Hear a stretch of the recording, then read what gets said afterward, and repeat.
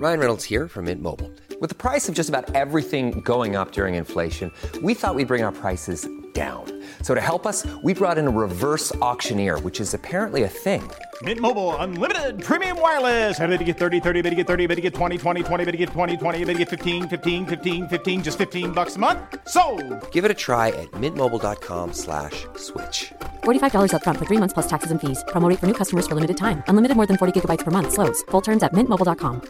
Quality sleep is essential for boosting energy, recovery, and well-being. So, take your sleep to the next level with Sleep Number. With a Sleep Number smart bed, you can individualize your comfort level and enjoy a better sleep night after night. J.D. Power ranks Sleep Number number 1 in customer satisfaction with mattresses purchased in-store. And now the Queen Sleep Number C4 smart bed is only $1,599, a saving of $300, only for a limited time. For J.D. Power 2023 award information, visit jdpower.com/awards. Only at Sleep Number stores or sleepnumber.com.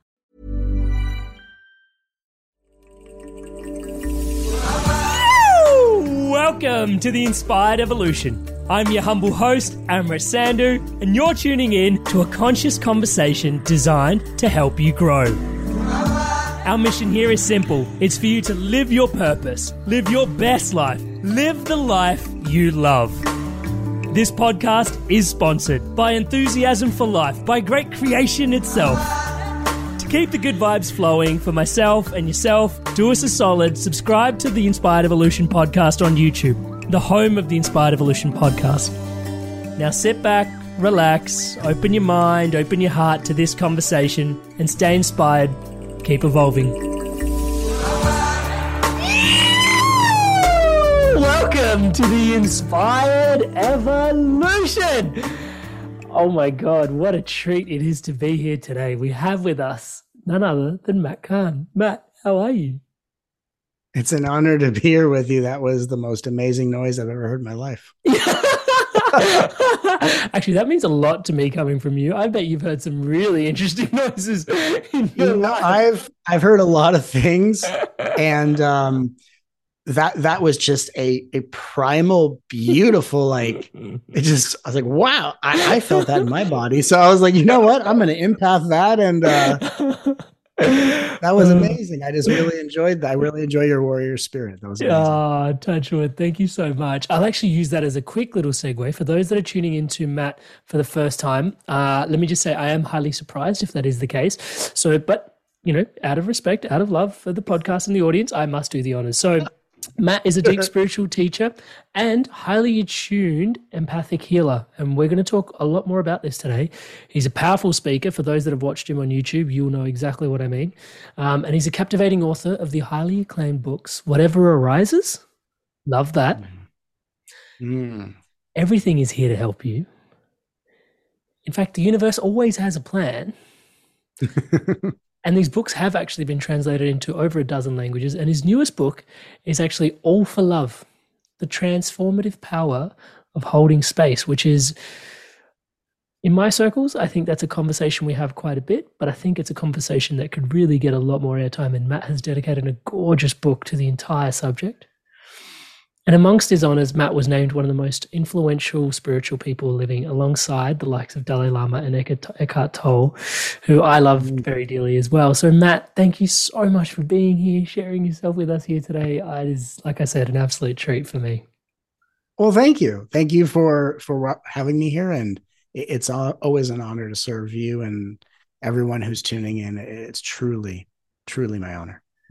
Matt, a big part of where I first came into your work was, for me, I was starting to pack and unpack this work around my inner child.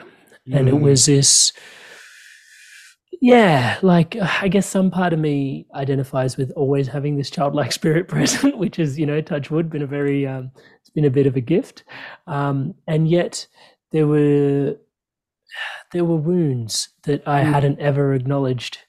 Didn't even know that needed acknowledgement, actually, or never even known how to look at, let alone realize that they were festering in some ways, actually, if I'm honest with you. And that really exposed me to your work. And that was my entry point into Matt Kahn, inner child, healing work. Now, I definitely want to go down some of the rabbit warrens that are available to us in those spaces today. But just to provide, and usually where I like to start is with some context. So so much of your work is dedicated to healing. I'm cognizant, and it doesn't have to be everybody's story, that the archetype of the wounded healer is quite a prevalent one for healers in society. Do you ever look back at the Matt that was like 10 or 8 or 7 and go, I was always going to be this person, or is this a complete mystery to you that you've turned out this way? Like, yeah. I could, it's so funny. I have these experiences all the time where I look back and I can see the breadcrumbs and I went, wow, this was foreshadowed the entire time. And I didn't know about it. Like, it was in plain sight. I had no idea. When I was a kid, I thought I was going to be a multitude of things. I wanted to be an attorney because as a kid, I liked to argue. I was raised in a family of attorneys, and I thought I was going to be one. I wanted to be a bunch of things. I was a performer. I've been a performer since I was 10 years old. And so I thought, when you're 10, you go, I'm going to be famous for whatever, for no reason. I'm just going to go up and sign autographs. And so all these little things happen in my life. And as I moved throughout my journey, there were things that I did. I was a personal trainer and I was successful at that. I had a back injury and I asked the universe to heal it. And I said, if you heal my back, I'll serve your will. And after almost a 2-year debilitating back injury, it was healed in 10 seconds. And so, and spirituality has always been something that's really called to me, that I've really enjoyed. But for me to say, I envisioned this, I had a vision and I actualized it, is nowhere near the truth of what happened. I didn't know what I did existed. I didn't know this was even a thing. I can tell you, when I was 12 or 12-ish, I looked at the sky one day and I said, I want to experience the mysteries and the miracles of the universe. And I want a front row seat to watch the will of God, which is what I would refer to the universe, the will of God, do its miracles on a daily basis. And then it wasn't until I was on stage in the middle of a retreat that I remembered that memory. And I realized I am sitting front row, getting to the miracles of the universe that are working through me. So that was an intention I set when I was 12, just as a moment of inspiration. But I had no idea that that was going to lead to what my life has become. And it's only when I looked back did I see how obvious the path was.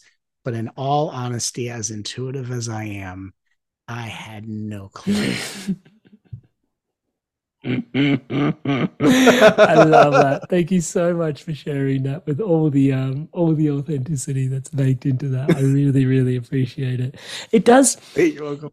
It does really make me wonder, isn't it, that how much of when we say these intentions to ourselves, how much of them are coming from, and maybe you can help discern this, how much of them are coming from us and how much they are coming from beyond us, the us that we're identifying with, and how much of it, if it is coming from just the us, if I can call it that, is it part of what we are programming our journey, or if it's coming from the beyond the us, whether it is part of, a download that is actually, this is where your journey is going.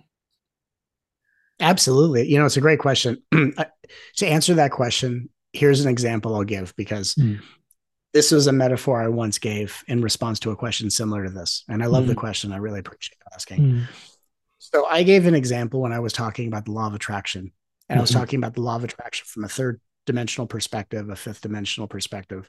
And I said, imagine you're driving to the grocery store and you say, as the creator of my reality, I declare that I am going to have a parking spot in the front of the grocery store that will be there when I arrive. And you pull into the grocery store, and as you're pulling in, someone in the front is pulling out, and you're like, oh my goodness, I just manifested this. And you take your spot. Now, in a parallel dimension, let's say you didn't say anything and you pulled into the grocery store as someone was pulling out, and you thought, what great fortune. I get to. So in either example, you're going to have the same experience, But I think what happens, and this is just what I have tuned in intuitively from the Akashic records, is that there are experiences that are entering our field of perception. Our intuition processes the recognition of what can happen. And then through our declaration, say, I create this to happen. And then when it happens, we think we created it out of, empty space.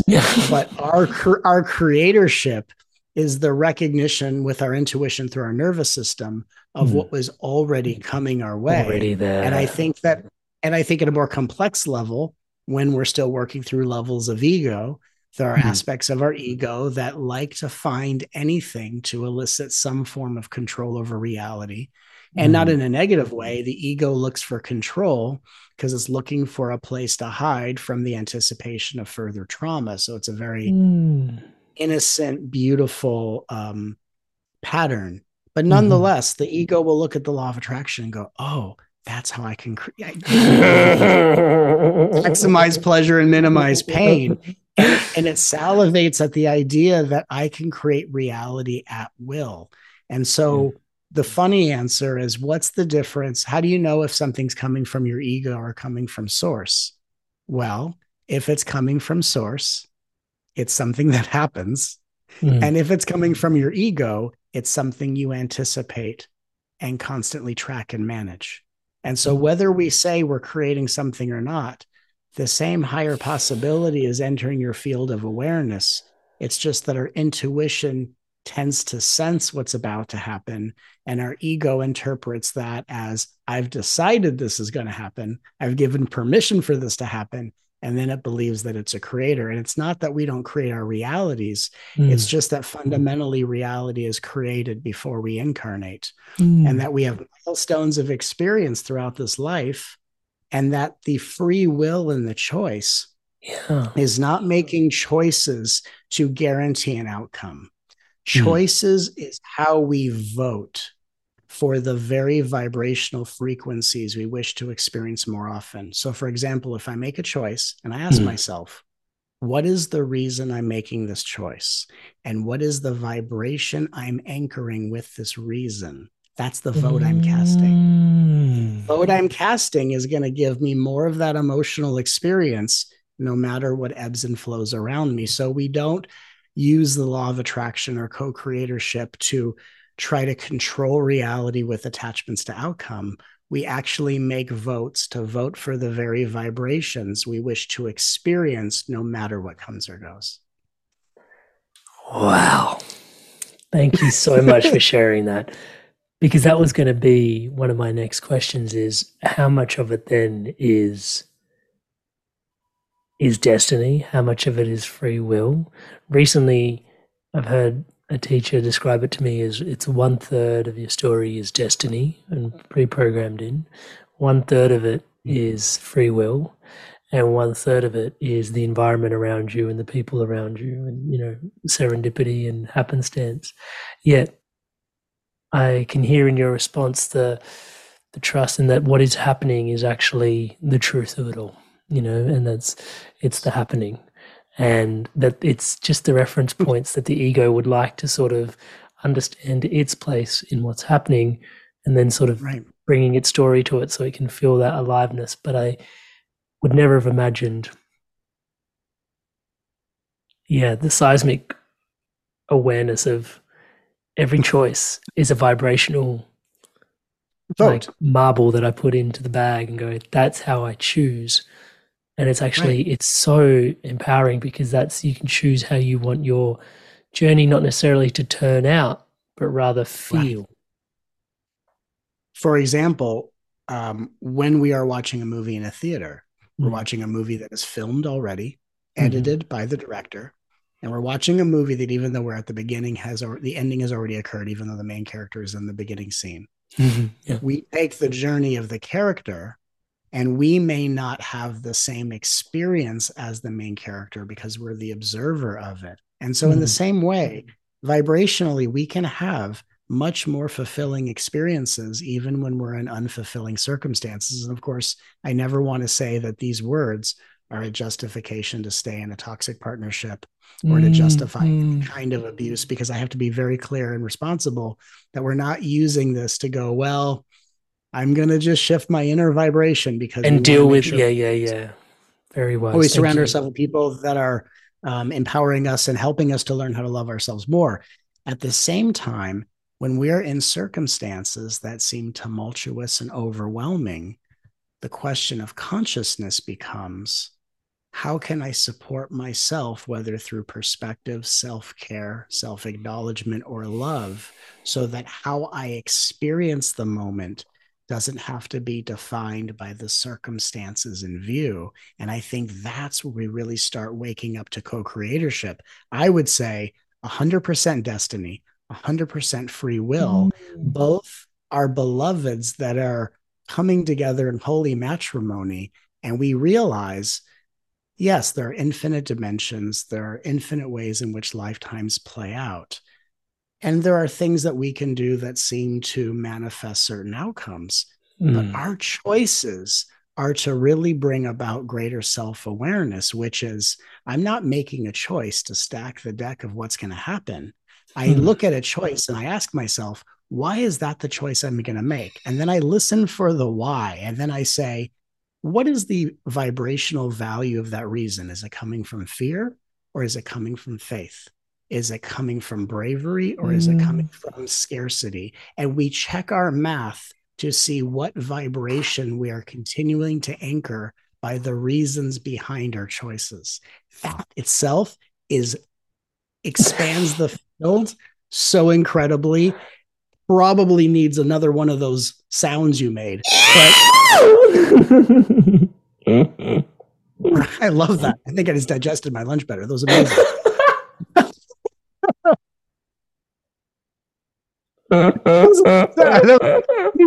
Ringtone.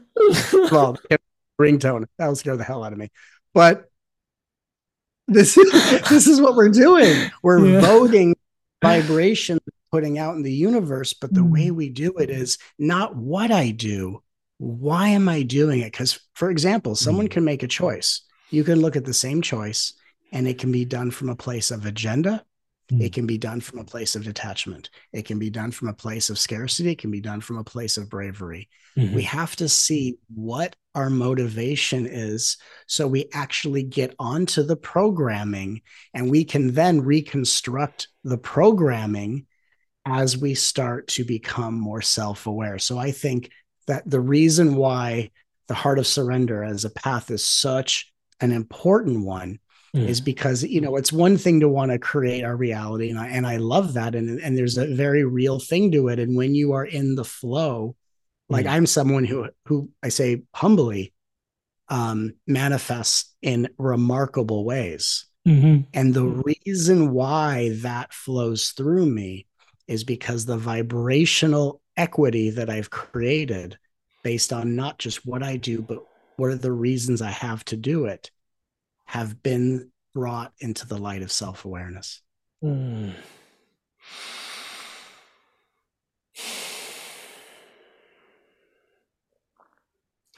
going to take that as a bit of a segue to go into choices and reasoning and the underlying, and I harbor this intention to have this conversation with you today. So pardon me if it's not the smoothest segue, but the choices sometimes that we act out from, the wounds that we carry.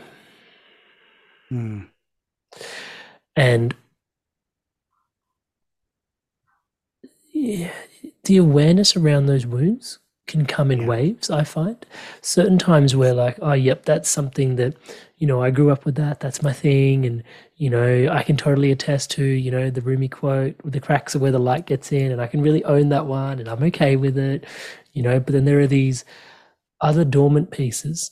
I'm speaking from my experience and diving into the backlog of work I've done through your work of recognizing, I didn't know I was carrying that.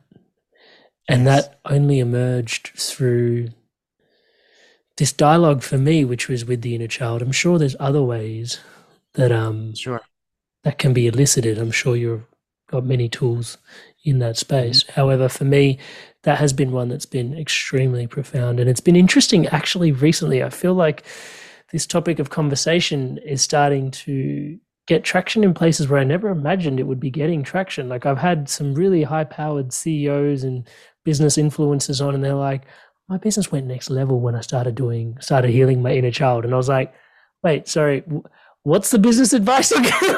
Exactly.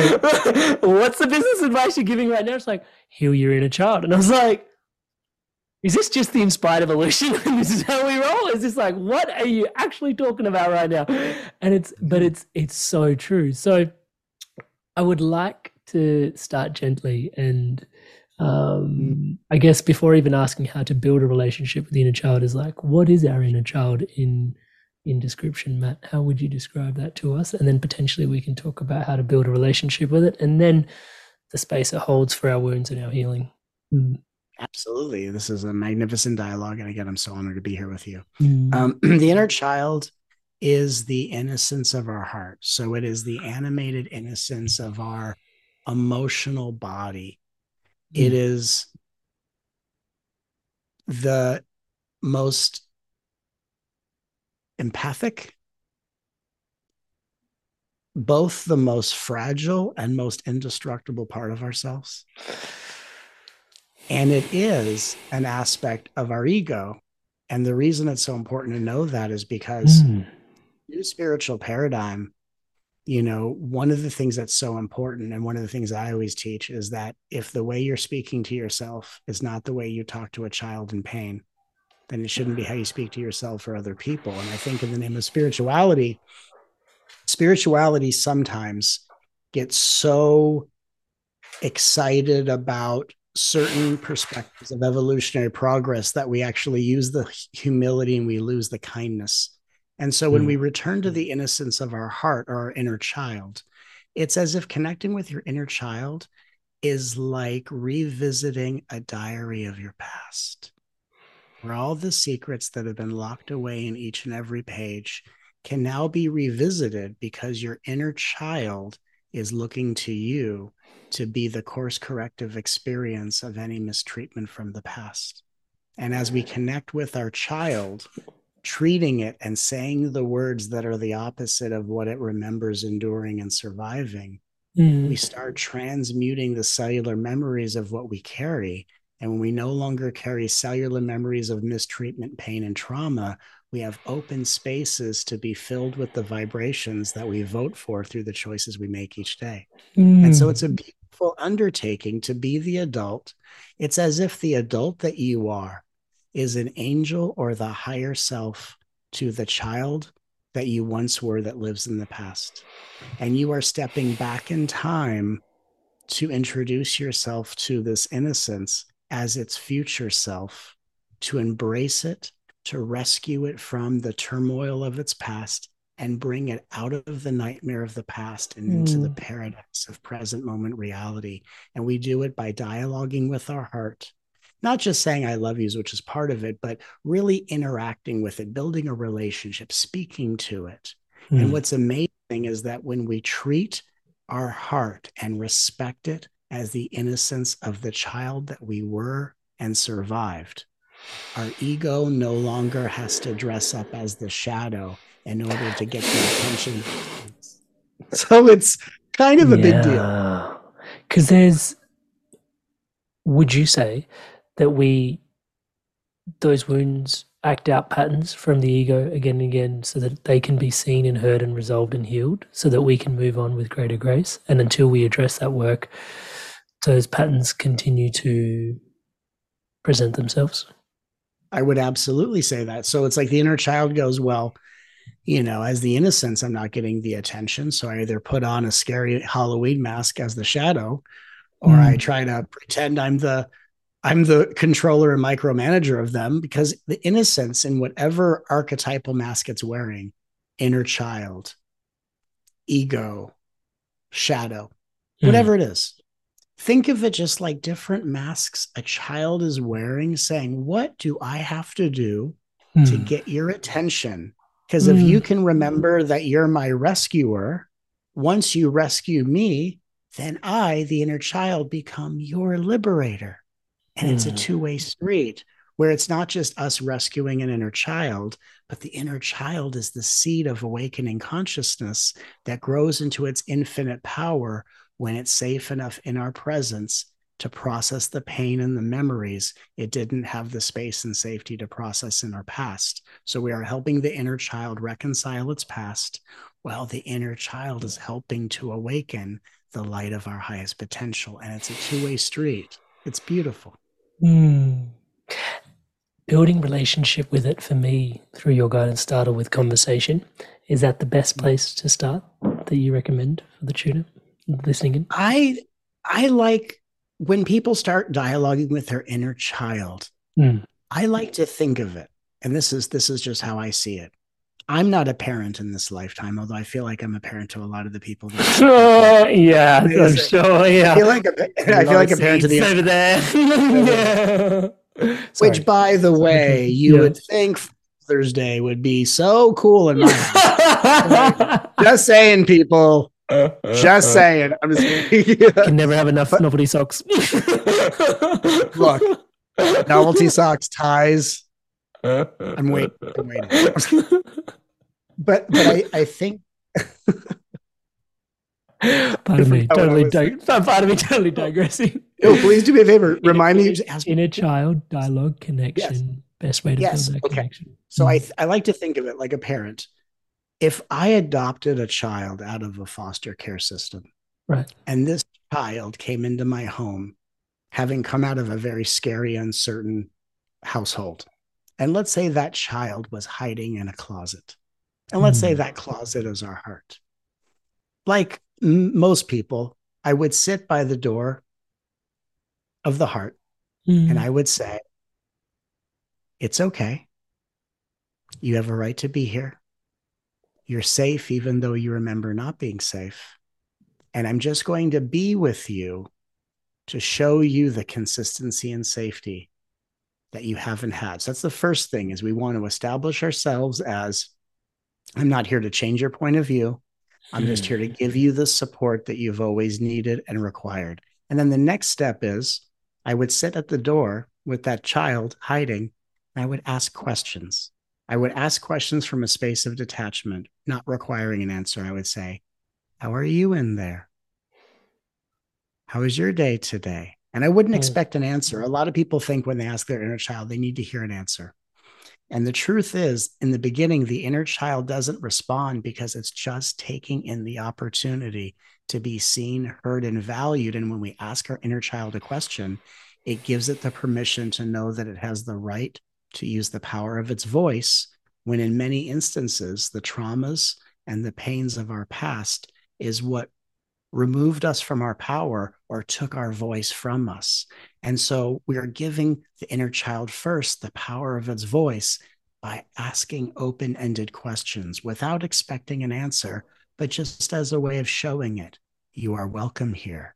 You are seen and valued exactly as you are. And I'm asking questions so that you can be a part of this with me. And slowly but surely, that door will crack open a little bit. The child will come out of the closet of the heart. And what was once a hurt and scared foster child is now the newest member of our family.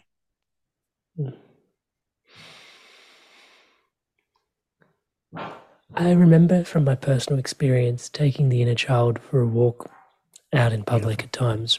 And, starting to, a big part of the journey for me was healthy boundaries. Yes. Massive part of my journey. Thank you, by the way. Just it's seriously.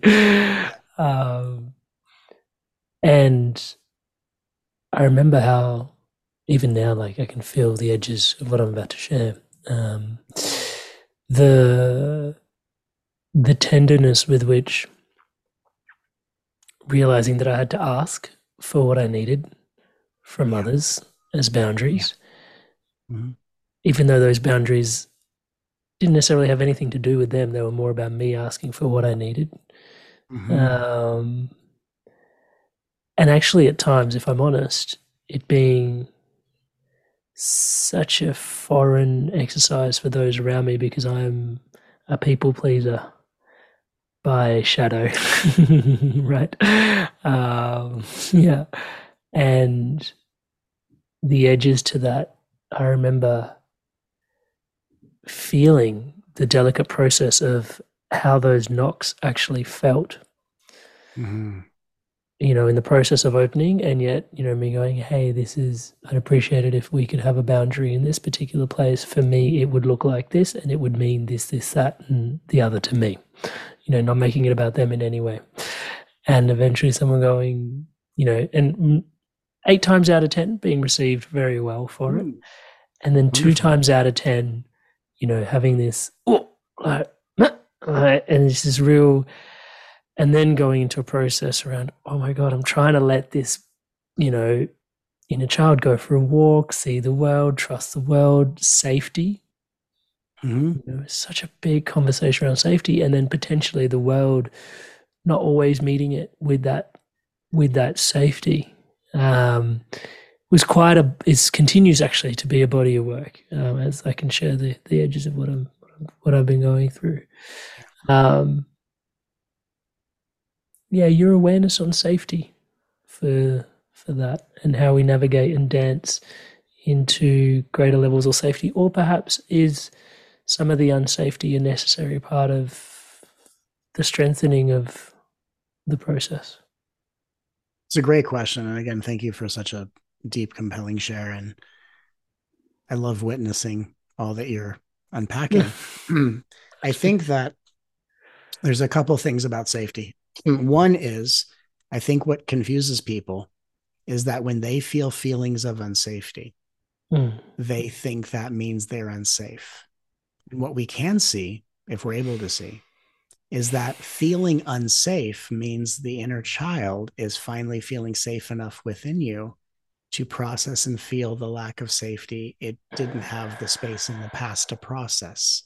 So it's a wonderful shift to say, no matter how unsafe I feel, the unsafety I'm feeling is showing me that my inner child is safe enough in my presence to finally face, feel, and process what it had to hide from in the past. That's the first part. The second part is when we're in the presence of others and something happens and we need to create a boundary. We say, hey, in the same way that if you had a newborn child in your home and your friends came over or being really loud, you'd be like, hey, don't wake the baby. Yeah. So in the same way, in our external life, we're like, hey, I'm glad to be here with you, but you're kind of waking the baby a little bit. If you can just help me and not do this, that would be great. And if that comes with a level of discord of, I can't do that. Because what does the ego say in support? Like, and when I say ego, I mean someone else's or someone's unsupervised inner child. That's what I'm saying, right? It says, I'm happy to help create safety as long as I get what I want. What people are learning is that when it comes to safety, they don't always get what they want with regard to the people that are interacting with. That safety is not about fulfilling anyone's desires. Safety is about making a space safe enough for desires to be felt and experienced. And so when we're in the presence of people who don't know how to respect the safety that we desire, we just have to put people on notice and say, hey, this is what I really need right now. And I honor if that's not what you can do, but I might need to kind of end this interaction and find some more nourishment for what I really need. So I think as advocates for our inner child, one, we put people on notice and say, hey, I just need to let you know, here's what I'm going through. And this is what I really need. If you can support me in this.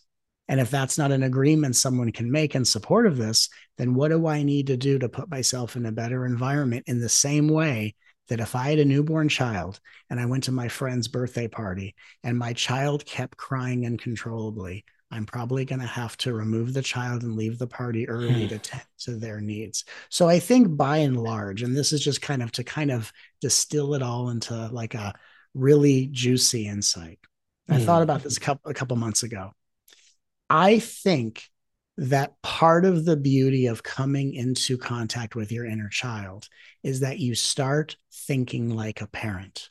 And I think some of the downfall of people who aren't parents is they don't have a reason to think like a parent. And when you think like a parent, you have to think of more than just yourself.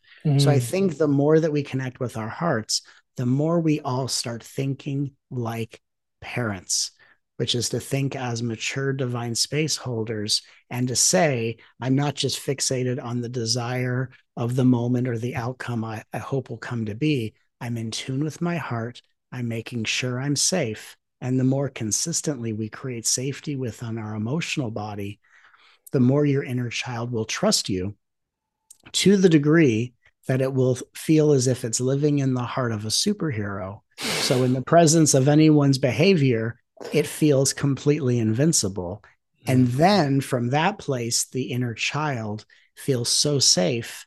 It begins remembering that it is an extension of your divinity. And then the child and the adult begin growing together, which is when consciousness begins to awaken. So I believe that the inner child work is not just the heart of regulating nervous system, the way we reconcile our past and clear our cellular body, but it is the cornerstone and foundational work that gets us ready and prepares us for the awakening of consciousness. Thank you so much for sharing that. You're welcome. At the risk of making the listener get to this point and then have to rewind the last 20 minutes and go back again. Yeah. How do we, in your experience, how do you, I don't want to say diagnose, but for the listener listening in, I guess what I'm trying to ask on the listener's behalf is, how do I know if I've got inner child work to do? Really simple question. Right. Yeah. And so I probably should have led with that, but you guys can press rewind, digital technology. You know, I think that inner child work is appropriate for everyone at different degrees and levels. But when we really have an inner child calling out to us, we tend to personify the qualities of our childhood. We tend to be doubtful, afraid, insecure. Sometimes we can be passive aggressive, afraid to speak our truth, waiting for the approval of others before making a decision, feeling what is an inspired choice, but then overthinking it over and over again. You know, like I muscle tested an answer. I got a clear yes. Now I got a muscle test to confirm the muscle test. And then I got to pull a card to confirm my muscle test.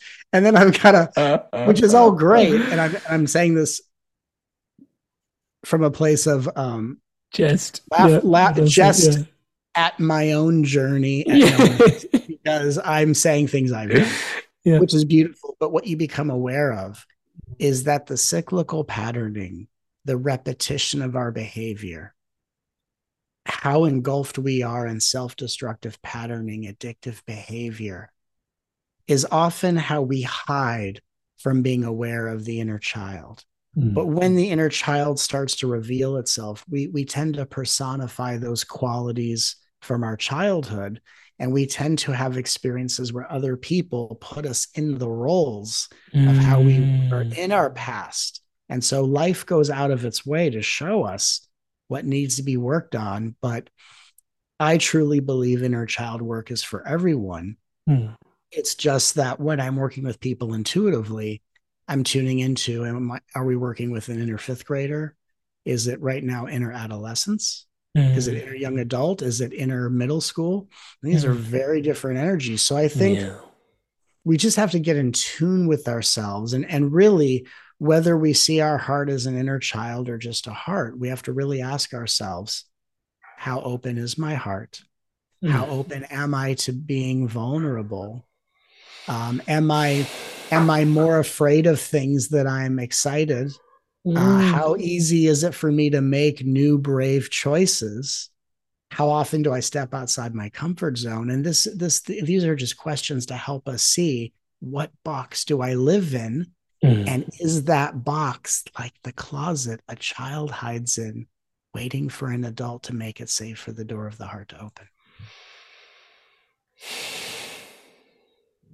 Thank you so much for sharing that. There's a question I've been burning to ask.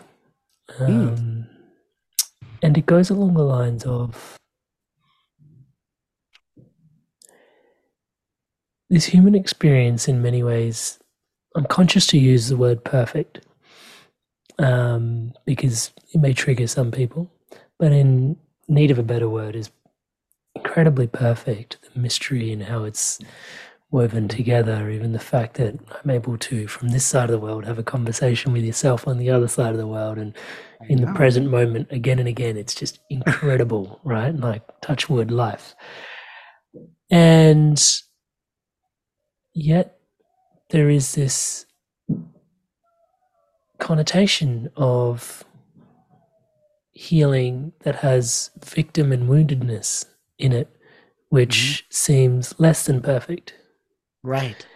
And as I've started to mature, I've started to realize that life is potentially filled with contradictions. Learning to dance between the poles is like a whole thing. And I've listened to some of your invocations, and man, you hold space for some really incredible contradictions. Oh, yeah. Yeah. And I really value that. And I think I would just love to get your insight on this particular contradiction in terms of healing versus wholeness. Like, we are completely whole and yet we're also healing. Like, well, there's sorry, I didn't want to cut you off. But no, I love this. I love this question. I've never actually been asked this, and I love this question. A couple things come up when you ask this. One is that it's just the same as 100% free will, 100% determinism, in the same way, 100% perfect, 100% completely imperfect. And so it's kind of like we are the divine whose house is in need of tremendous renovation. And if we were to look at it from this perspective, so there's two sides of conscious evolution. There's Dharma, which is the collection of wisdom, of insight. Dharma is always pointing to the grand quantum view. That, by the way, you're zooming in on this experience and experiencing yourself as this individual, and everything seems larger than life. But from this perspective, you are not only just a seed in the garden of divinity, but you are the entire garden of divinity itself. So that's Dharma. And part of Dharma is also the inner inquiry of what is it within me that prevents me from experiencing that full potential as I am now. So we have Dharma, which is almost like the celebration of truth, which we can call devotion. And we have inquiry, which is the self-examination, holding space, and inner work that allows us to unravel all of the distractions that suggest we are anything other than the highest dharmic truth. Right. So it's kind of like you dressed up, you're the divine, you dressed up for Halloween as a person, and you got so in character as the person that you forgot to take your costume off. And then you just started living in that costume. Yeah. And what if you're the divine and you're dressed up as Spider-Man, and someone comes to God and says, "Hey, divine, can you grant my wish?" "I'm sorry, I'm Spider-Man." And that's ego. And so and then the person goes to the angels, "Hey, how come the divine's not granting wishes?" The divine thinks they're Spider-Man right now. You have to excuse the divine. They're having a little bit of a moment. They're trying to scale walls and shoot webs and all sorts of stuff. And then one day the divine scratches their face and goes, "Oh, is this a mask? Oh my God. I forgot I was that which is underneath it. I've been so in character. I've been so in character in this play of imperfection. I forgot it was all being experienced by the highest perfection of all." And then we remove the mask. And the only reason why we have a mask of imperfection is to have perfection to be remembered. So we can come home. Yeah. We only leave home perception wise to come home. And then the cosmic joke is, once you're home, you realize that's a home you never left. But that's the revelation. And it can't be a revelation where everything is perfect and we don't do any inner work, nor can it be all inner work and no devotion and no dharma. It has to be both together, like there is free will and destiny, like there is perfection and imperfection. I look at these as just two lovers coming together in holy matrimony. I think it's only a contradiction when someone is under the assumption that they have to choose between the two, because it takes two coming together to ignite a greater view of wholeness. And so it's only a contradiction when we're trying to choose one or the other, which is like trying to choose one parent over the other instead of just enjoying the marriage that they have together. Wow. That is healing so much more than just the conversation we're having. It's also bringing in this visceral realization of life and death and the alleviation of the mask and the journey home. Yes, life and death are soulmates, and they come together and both disappear as we awaken. As I've said often, the inhale is a birth. The exhale is a death. And when you combine birth and death together, you get a word called breath. And so the more we spend time connecting with our inner child, being one with our breath, the more that all these appearance of fallacies or contradictions, these opposites, polarities, melt away. The fabric of time melts away. And we remember within the multidimensionality of these forms, our own timeless nature. And the more that timeless nature is realized, the more it awakens within the costume of other aspects of divinity. And so it is an outrageously beautiful process, but with humility, I must say, it's not beautiful until it's beautiful. And it's not relieving until it's relieving. And we should never aspire to be any further than exactly where we are, because exactly where we are is not something we may want to love, but it's something that needs our love in order to reveal more of that wholeness within us.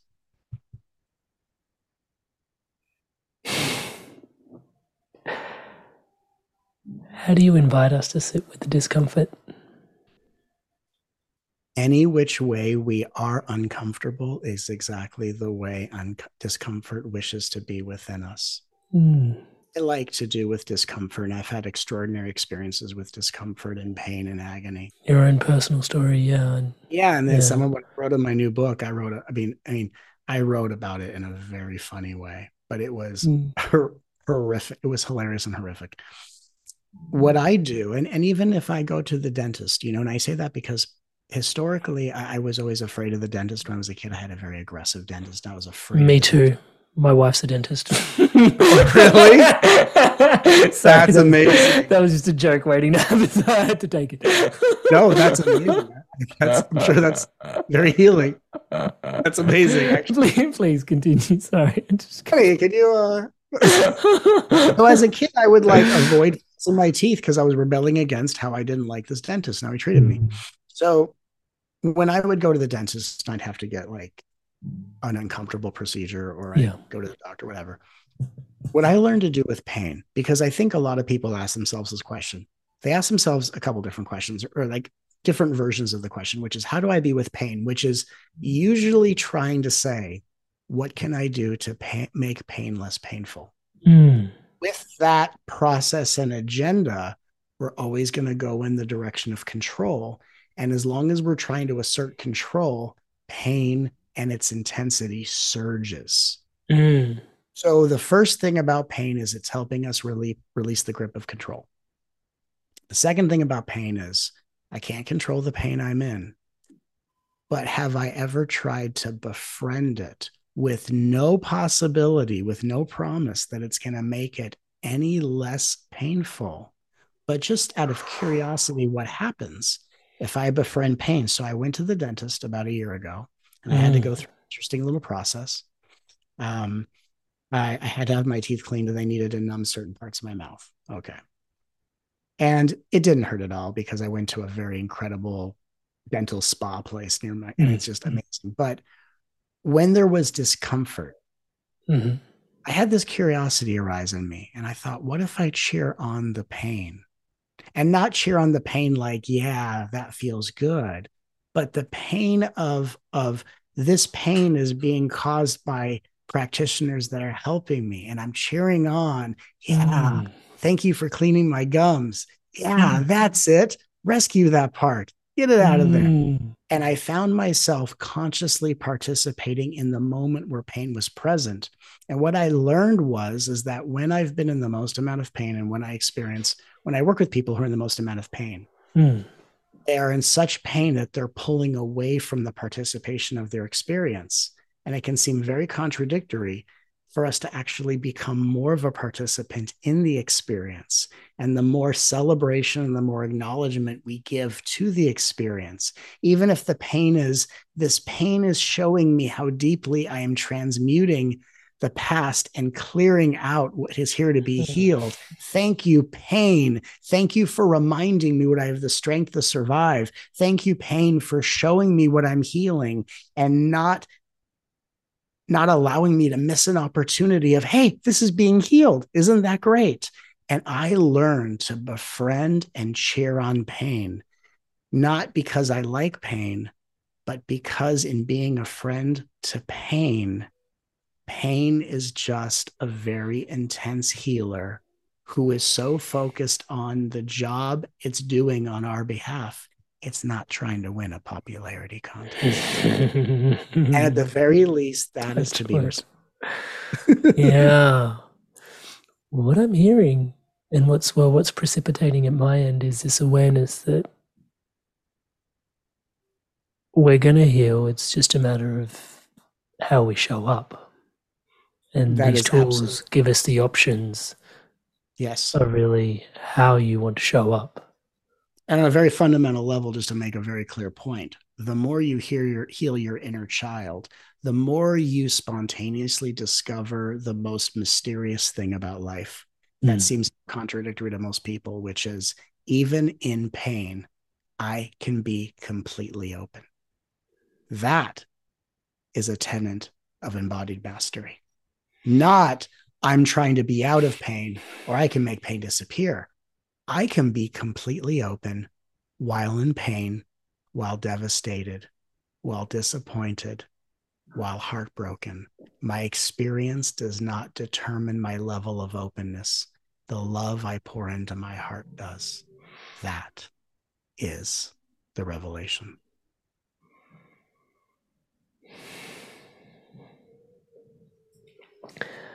Matt, I can't let you go today without discussing love and fear. Yeah. Love it. Because I hear this all the time. Choose love over fear, especially being in the space that I am with Inspired Evolution. It's and it's a great mantra. Like, by no means am I it's incredible to choose love over fear. Has been a really, really powerful guiding principle, in moments where it's like, would I do this? What if I do this? Or what's tuning in and going, where is this coming from? It's like, actually, I'm afraid. Yeah, that's interesting. Okay. So that's actually coming from a place of trying to control and, wanting the best. And there's fear in there. Okay. And if I was inspired by love, what would I do? And it was like, actually, that thing's not for you. But it's like, but it looks so shiny, and it's, that's just one example of so many where choosing love over fear has been really helpful. Yet there are points in your journey where you grow and you start to run the risk of demonizing your fear, which is I'm guilty of. I've been there. We all done that. And it's subtle, and potentially for some of those tuning in, I'm hoping that it's equally as profound for you as it was for me, if not more so. And for some of you, this may go right over your head. No judgment there. It's just an assessment. You shared this piece about being able to love the one who is afraid. That's right. And I can't tell you how helpful that's been. Thank you. It means the world to me to hear this.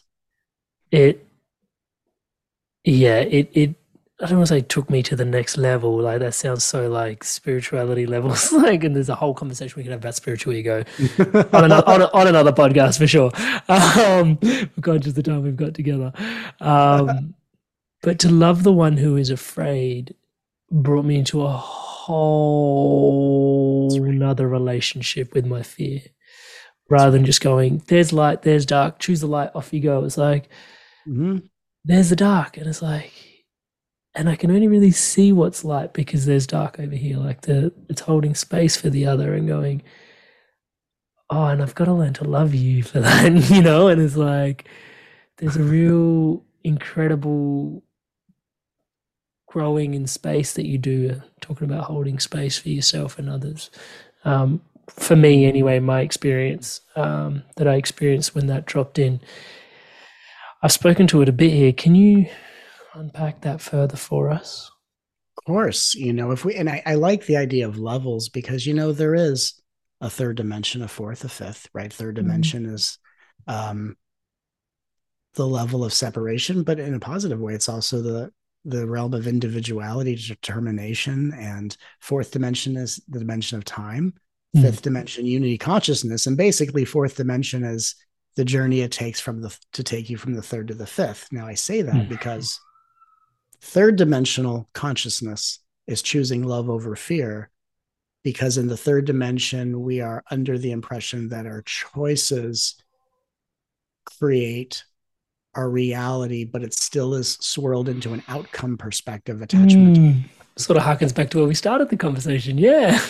So if we imagine just a metaphor, because I love metaphors, a child is in their room bawling their eyes out, and a third dimensional parent goes in and leans in the door and goes, hey, you're going to be okay. And then goes back to watch the game. That's choosing love over fear. Like fear just got like, hey, I love you. I'm not going to come through the doorway. I'm not going to hold you. I'm like, hey, champ, walk it off. You're amazing. I love you. Super Bowl's on. Literally kick off. Bro, got to go. That's what that's like, right? And again, my litmus test, if it's not how you would treat a child in pain, love over fear is very bumper sticker worthy. What I like to look at is fear is an attention-seeking mechanism for the part of us that requires presence, love, and acknowledgement. Fear in itself, as a catalyst of consciousness, is helping us to make our love more unconditional in nature. Fear is showing us what we have the power to survive as we cultivate greater bravery within ourselves. So I think that when we say love over fear, I think that it's kind of treating fear with abandonment, and it's kind of a trading up scenario. I think in reality, when we look at the grit and the gravity of unity consciousness and the journey we take to come into oneness with life, which is not just hiding in the mountaintop of perfection, but bringing perfection and imperfection into a full integrated embodiment, that when fear arises, the question is, what do I need to provide myself to support myself through this fear?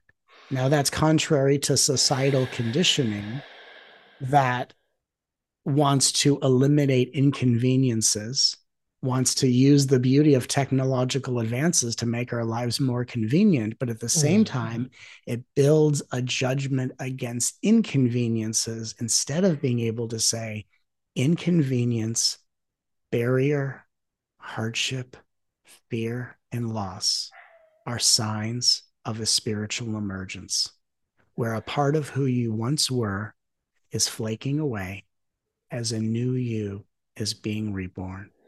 And so I think as we all come into great respect for the transmutation process, for dark night of the soul, for all the stages that lead to spiritual awakening, self-realization, and the infinite nuanced levels of enlightenment, samadhi consciousness, all of these things, that truly it's about not about how we judge fear, but what is my relationship with being afraid? And I think a lot of people are so afraid. They're so afraid of, if I give my attention to fear, I'm going to attract more of it. Yeah. We're so afraid of doing something wrong, or we're so afraid of having an experience longer than we're supposed to. And then the question is it even possible to have an experience longer than we're supposed to? So really, and then the thought is, but if I can get rid of the fear today, I'll have more time for joy and happiness, which is not how life works. And again, just to give you another analogy about that belief, because I lived it out when I was a kid. When I was in high school, I took what in America is called the PSAT. There's an exam that we take that will, if you do good enough, will get you into Ivy League colleges. And there's a practice exam. And I was sitting there knowing that as soon as I'm done, I get to go to recess. In my mind, I thought, well, if I can get done really fast, I could have a longer recess. So instead of reading the questions, I decided to fill in the bubbles of whatever I thought the answer was. And I completed my exam in 25 minutes. And I went out on the playground going, I have like an hour recess. And I got to walk around the school where no one was.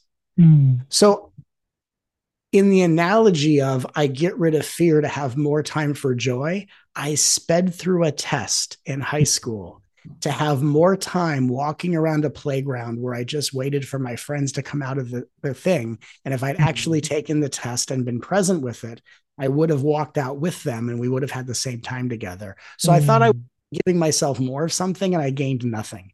So in the same way, we think I got to get out of this fear quickly so I could have more time for joy. And we don't understand a lot of the times. There's a certain amount of time you will spend at every emotional level, and it oscillates back and forth. No feeling is in the way of any other feeling. Just in the same way, all the colors of the rainbow are not blocking any of the colors from being seen. Each one plays their part. So when fear arises, we say, thank you for showing me that you're safe enough in my presence to feel this way. Thank you for sharing your secrets with me. How may I best support you through this process? Instead of trying to control and micromanage what I continue to judge. So fear is the dismantler of judgment. Fear is an entry point into surrender. And fear is the beginning of healing our superstitions by helping us confront them. Fear is a badass archangel.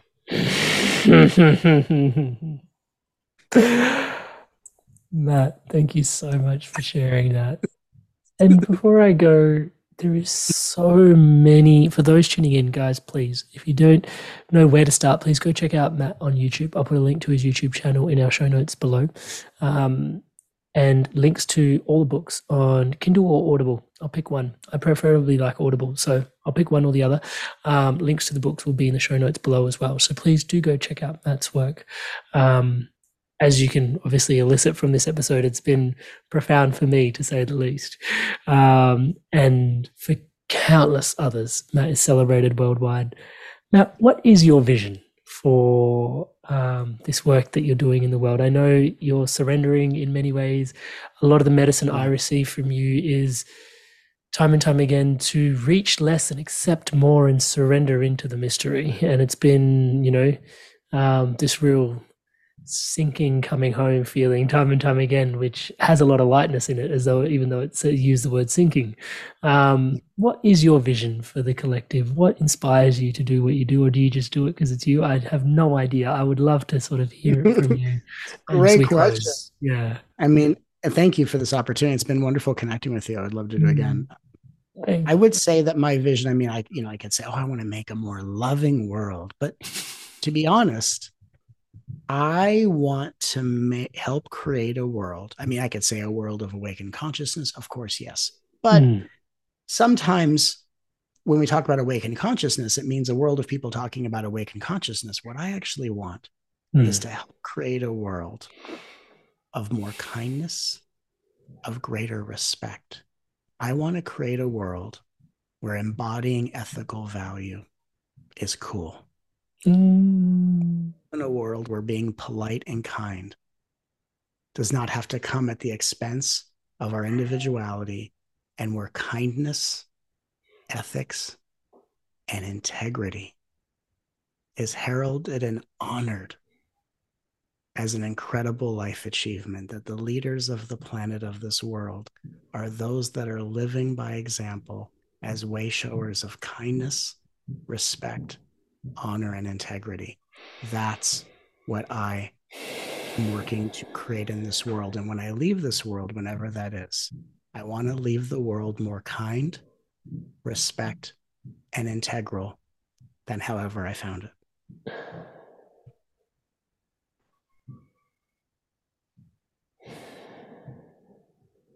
Matt, thank you so much for sharing yourself so abundantly here with us today, and for your incredible, incredible prayer for all of us to be so much kinder, to be so much more integral in our beings, and to have so much more respect for life and everything that it offers us on the journey. Yeah, there are not enough words. I would love to just thank you for today, but I can't, because it's a lifetime's worth of work that informs this conversation, potentially then some. So I just want to honor and acknowledge you for all the work that goes into us having this conversation here today. Thank you so much, really. Thank you. And what I wanted to also share is, my team had reminded me, we had created this beautiful documentary called Healed by Love that we're offering for free so that the world can receive the healing. And I got the noise at the end, which is what I wanted. So if everyone watching this goes to mattkahn.org/love, mattkahn.org/love, you can receive this free documentary, a feature-length documentary that is not just a documentary about healing, but a documentary that actually heals you as you watch it. And it's our gift to offer the world, and I would love for everyone to watch it. Boys, girls, plants of all kind, that will be the first link in the show notes below, so please do go check that out. And as always, Inspired Evolution Tribe, you guys are so inspired and continue to evolve. It is just such an honor to be your brother walking by your side. Thank you so much for tuning into this incredible conversation. None of this would be possible without you guys. I love you so much. Bye for now. Love you. Thank you so much for tuning into this amazing episode of the Inspired Evolution. Without you, the Inspired Evolution Tribe, this podcast would not be what it is today.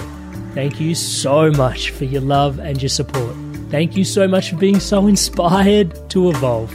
It's truly inspiring. If you haven't already done so, please subscribe to the Inspired Evolution on YouTube, the home of the Inspired Evolution's video podcast. We release inspiring conversations such as this every week, along with guided meditations and empowering insights, all designed to help you grow and evolve. Honestly, your subscription on YouTube to the channel helps us out a great deal. And one of the other benefits, if you're having any insights or shifts from these episodes that you want to chat about, or if you'd like to leave myself or the guest a message, please do so in the comments on YouTube. I truly look forward to hearing from you. And as always, Tribe, remember to stay inspired and keep evolving.